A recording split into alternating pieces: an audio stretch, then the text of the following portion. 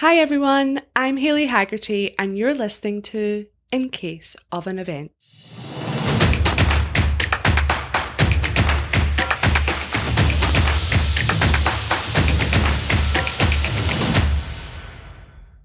This podcast is where event leaders and experts share success stories, inner secrets and lessons learned on how to create, cultivate and future-proof large-scale events. Today's episode is a recap of all the learnings from In Case of an Event's class of Season 1. I take you through the top 10 must-knows for making sure you're ready for the quick and changing landscape of the next generation of events. Okay, let's start with the big one. WTF is hybrid. It's very much the unknown. We're only starting to really transition from true virtual to hybrid events. But here are some ideas and opinions on what some of the In Case of an Event speakers think hybrid could look like when trying to blend them when the virtual experience and in-person event is happening at the same time. Mohammed Jonas from vFairs gives his opinion. How do you let attendees who are going to be in a physical location be connected with the virtual audience, right? Because we know that the future of the event is going to be a lot more virtual, a lot more hybrid. And in order to, again, get maximum conversions, you want to make sure that other than physical attendees meeting with physical attendees or exhibitors, how they can also interact with the virtual audience. So there's a lot of features being built around that. It all starts, first of all, from the ability for, first of all, people to know, okay, who's going to be a physical attendee versus a virtual attendee. So there's a badge system so that people know, okay, how do I have to interact with them? Then there is an ability for you to look into where the person is, what exactly their agenda looks like for the rest of the day, and let their calendar be open for the audience that they want to interact with, right? So again, you don't open the calendar to thousands of people out there. You match them with the right audience and let their calendar be open to them. Some of the executions that we are working on, they have literally cubicles for people to upfront book for those physical to virtual meetings, right? So it's not that you're just walking on the hallway, someone called you, etc. Again, the idea of the moment you involve technology, you want things to be less ad hoc and more structured. Sean from speednetworking.com has similar ideas around overcoming the constructs between the virtual and in-person worlds. We were actually just having a conversation the other day about some hybrid capabilities within the platform where we can have participants, whether they're in person at the conference, networking with someone who might be attending virtually, or set up two different tracks. So those that are there in person can network with one another. Those that are virtual can network in a virtual environment. So I think the possibilities of utilizing our platform in a hybrid sense are pretty unlimited at the point. And I just think it's a matter of trial and error, some experimenting a little. Carrie from CNTV expands on the idea of a delayed hybrid and what advantages hybrid has for regional shows. I think some things that we're seeing are the delayed hybrid. So maybe you have your face-to-face, and to really get the benefit, you've got to come, you've got to get on an airplane, you've got to drive, you've got to be there in person. But if for some reason you can't, then maybe a week later, a couple of weeks later, there's still an opportunity for you. And that is another revenue opportunity. So I think that concept of a delayed hybrid is really interesting, and I think that's going to get some traction. I also think for hybrid events, we're seeing them be successful for smaller or regional events. Maybe there was a regional event, let's say I live in Orlando, maybe in the Southeast, and it was small and maybe it was only a drive-in audience. Well, all of a sudden, if it's live streamed, suddenly that audience can be nationwide, where it may not be worth someone spending the money and the time to get on an airplane, but they would still pay to participate. Julius from SwapCard touches on a risk of hybrid. The risk of hybrid and syncing these two experiences is that you start having first class and second class attendees, right, with the in-person, especially with everybody pushing to the in-person being the premium experience, right? But don't worry, Jack Nadel is to the rescue. Craig reminds us how important swag is to a virtual attendee. So there's a lot of ways of making that connection so that once that virtual event disappears into the ether, there's still a tangible product in their kitchen, in their home, or with them that reminds them of that event. So the moral of the hybrid story is uncertain. There is going to be lots of trial and lots of error before we get to the happy ending, and we will all endure hard work combining in-person and hybrid without cannibalization. But now moving on to takeaway number 2. Between events, whether in person or virtually, there is now a belief and a massive opportunity to engage your industry all year round. Bob from Microsoft touches on his digital core theory. Well, I mean, we have a theory, and we're working, and here's what we're working on, and this is the way we kind of see the world right now. First, what we've discovered about what we're doing in the digital world is so powerful and so effective. We don't want to give that up, right? I mean, at the highest level, they're so much more inclusive, of course, right? A show like Build, as an example, we did 6,000 people last year in person. We did 197,000 people in person. It's mind-boggling. So that piece of it, you don't want to lose that. So that's going to stay. It's also making that more effective, more inclusive thing is less expensive than a live event. And then I think the other piece is, and I think for a lot of companies, this is going to become increasingly important, the ability to contribute to the reduction of carbon footprint for any company by doing less of these things live and more of them virtual is profound. It means that digital core is going to be important and at the center of everything we do moving forward, and that's not going to change. Julius from Swapcard discusses how the virtual events have allowed us to better develop community-led event strategies. But I think the nature of events, such as in-person engagements, are and also this peak of like one big annual events for most initiatives didn't really lend itself to the concept of year-long engagement. Nancy from Sear parallels the e-commerce experience with pivoting away from a virtual trade show floor, but to an interactive product directory that lives beyond the event. When I go shopping online, Amazon, I'm looking for the products and services and what bubbles up. And then you want to be the top ranked listing, right? There's a lot of revenue to be made here with that interactive product category, and it should live beyond the time of the virtual event, right? I mean, this is where these marketplaces should endure beyond the whatever number of days that live content is being presented. This can become that mechanism for engagement that extends beyond any event, whether it's in person or virtual. But with this new event world, virtual, hybrid, or community-based, we need to remember to educate our sponsors and exhibitors on how to maximise our online experience and how it's very different to in-person lead capture and follow-up. This takes us to takeaway number 3.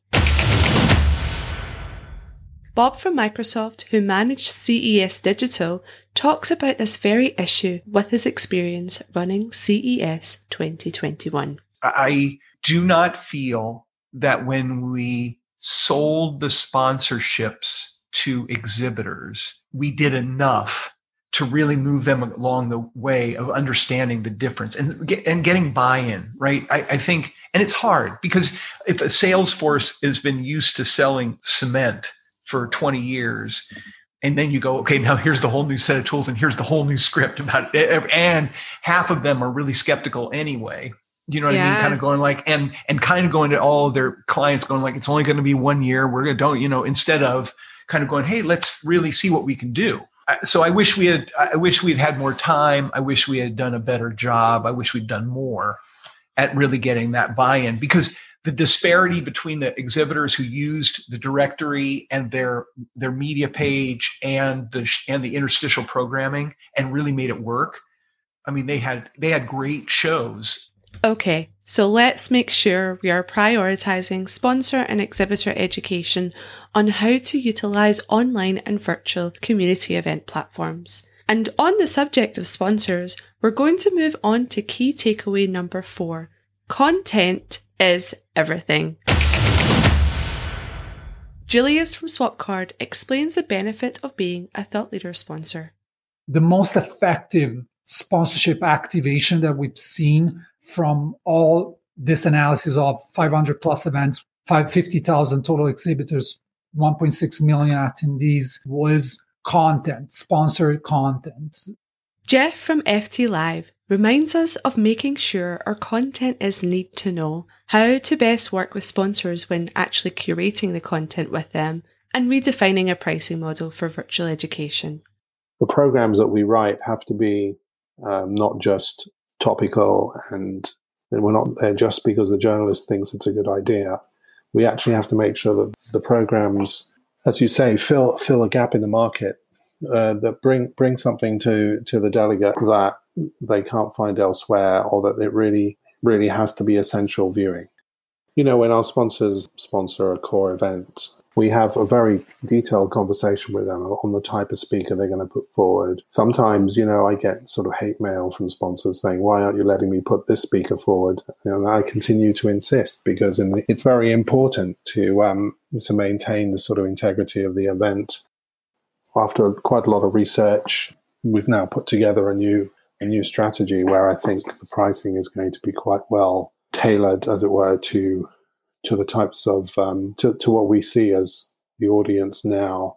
Slightly different audience, an audience that will pay for quality, but there's a certain level that you can't go too high. But we need to begin to sort of move towards a model where people are paying. You know, we put together premium content, and it's worth something. And of course, Nancy from SEER reminded us how to best test past price ranges with your attendees. Well, let me offer you this. This is a little secret. This is a method to try to get, or at least a range for pricing. It's called the Van Westendorp pricing model approach. So you ask two questions. You ask at what price would you feel that the entrance fee would be too expensive? It would be good to give a little bit more detail so they know for what they're giving an expected. What are you expecting to pay for that? And at what point would you say, if the fee was below a certain price point, would you feel it's not worth going to this event? And yes, high production quality is essential now more than ever, but Carrie from CNTV reminds us all that if the content isn't spot on, no flashy production is going to cut it. But I also think that when we go back to the basics, like, you know, that old adage that content is king, I still really believe that. You know, give me something that is going to be valuable for me, because as an attendee, I'm being asked to give up my time, and that's the most valuable thing I have. So what am I going to get in exchange for that? And maybe I don't need super, super uber fancy. I need something that's going to change what I do day to day. Now on to takeaway number 5. Don't rely on serendipity. Utilize AI-driven matchmaking technology. Sean from speednetworking.com explains why it's important to provide a networking event for people who actually want to network. You know, you might go into an open ballroom at a conference where, you know, they're there just because that's on the next agenda item, and they don't necessarily want to connect with some people. You know, to put it bluntly, some people don't like networking. But when you're signing up and you're doing the pre-work for speed networking, you know, you've had that buy-in. You know, you're there because you appreciate networking. You know the value that comes from networking, and you're knowing that you're going to be connecting with people of mutual interest. You know, a lot of the platforms out there right now might just be more of like the advanced filtering, where I might try and find salespeople from the Midwest, but maybe they don't want to network with me.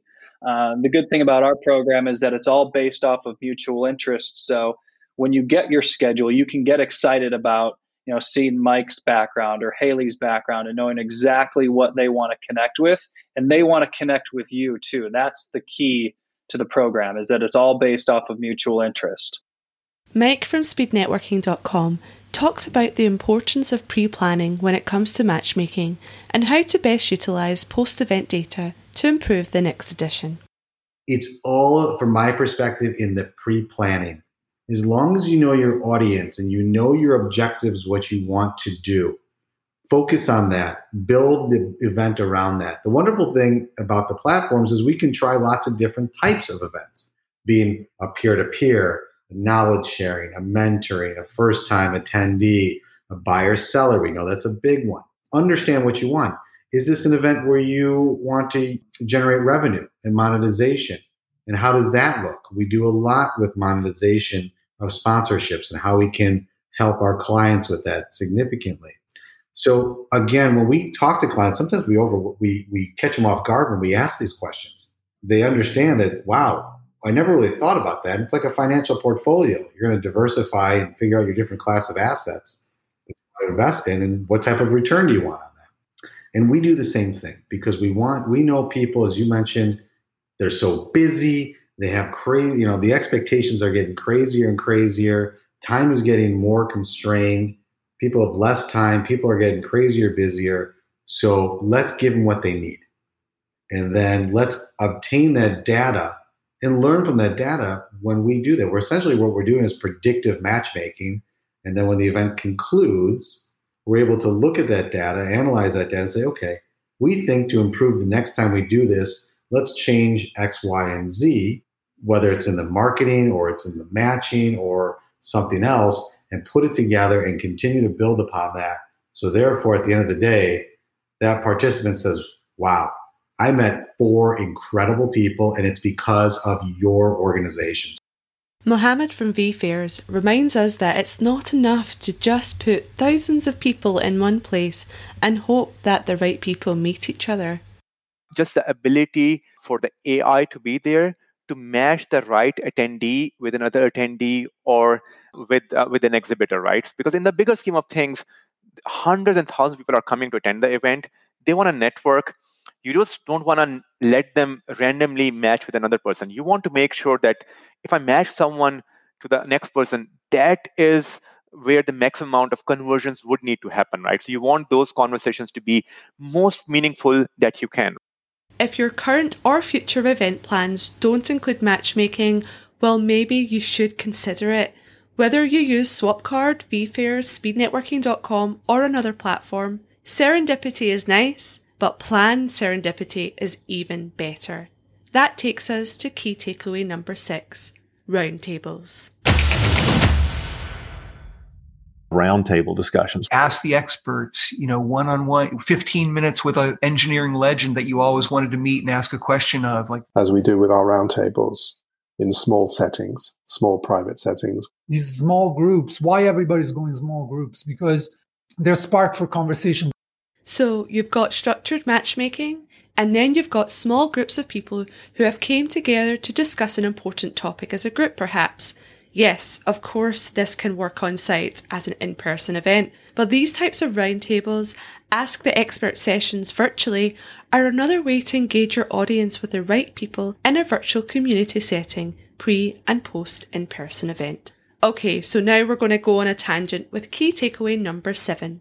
With all that's going on in virtual, make sure to keep an eye on this experiential technology, virtual reality.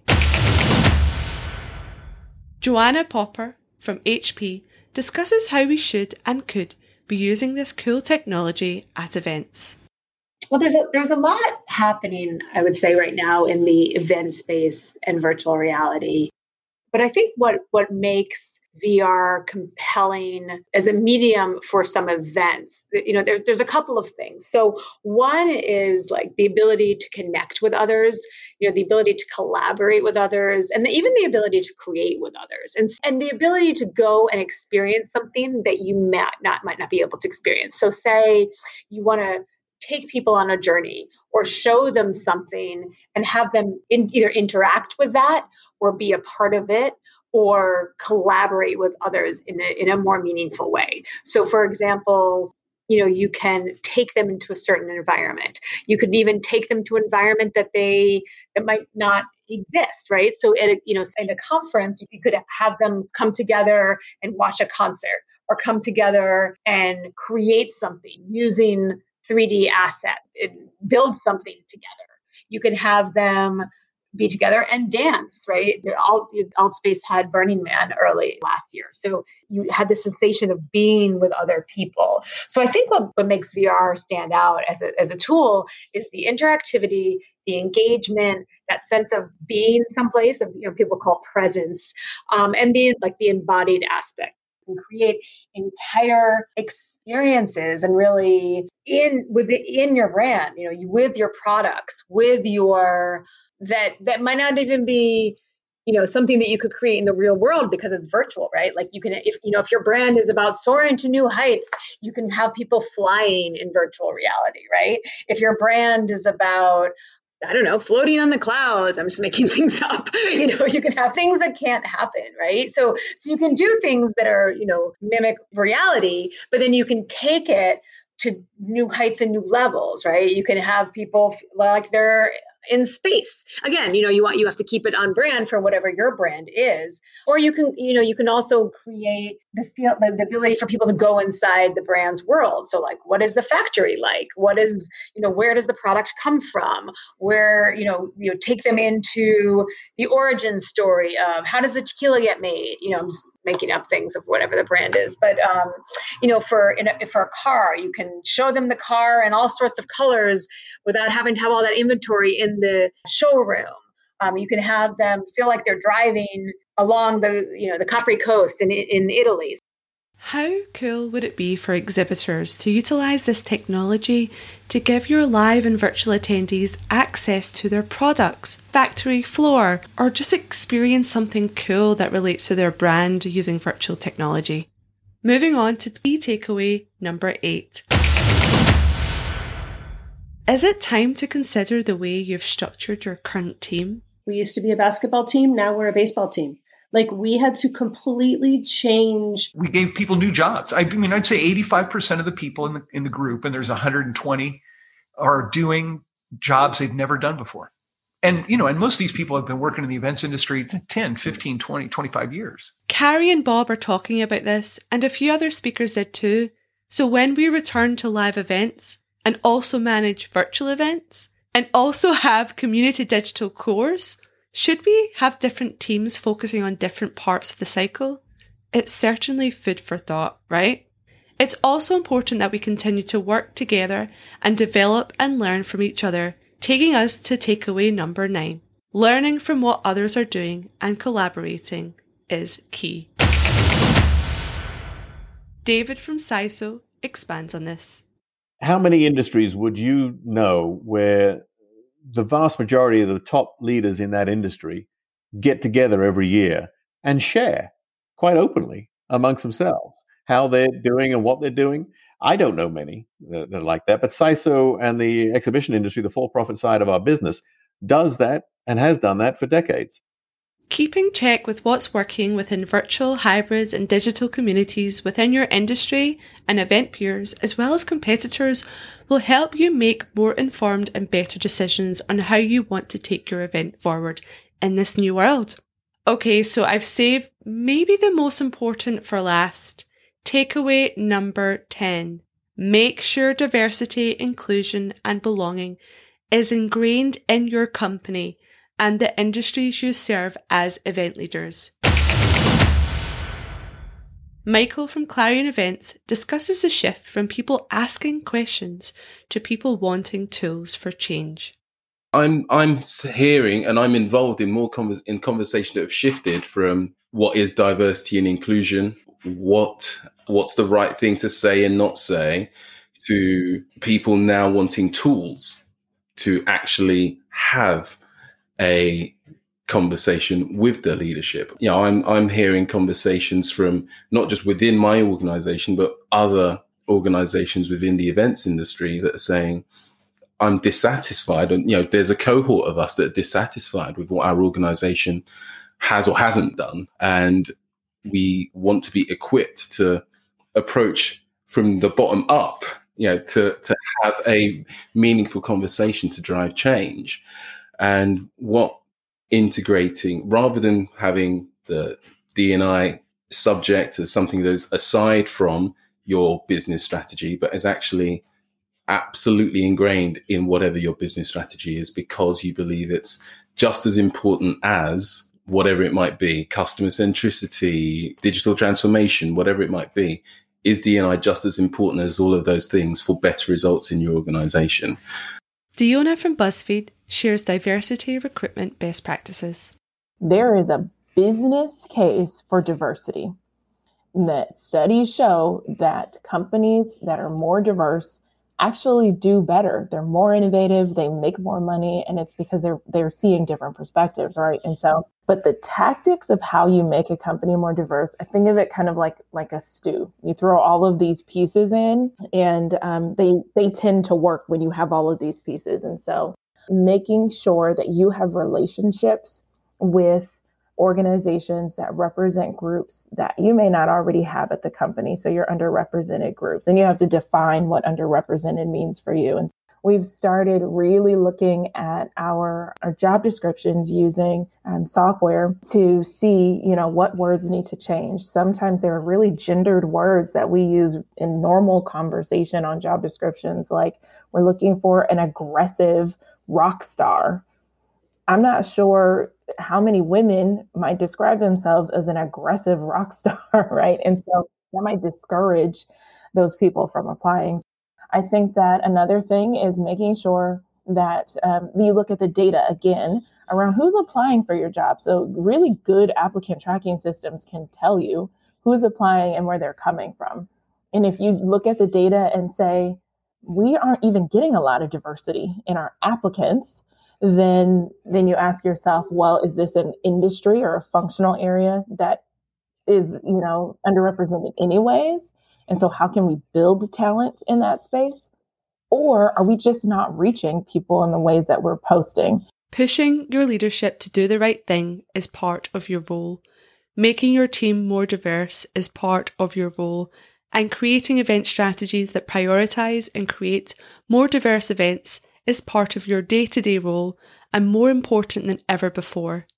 It's time to drive change through the great events we create. That's a wrap for Season 1 of In Case of an Event. Thank you to the class of Season 1 speakers and thank you to our listeners. And please remember to rate, review and subscribe in Apple Podcast or wherever you listen.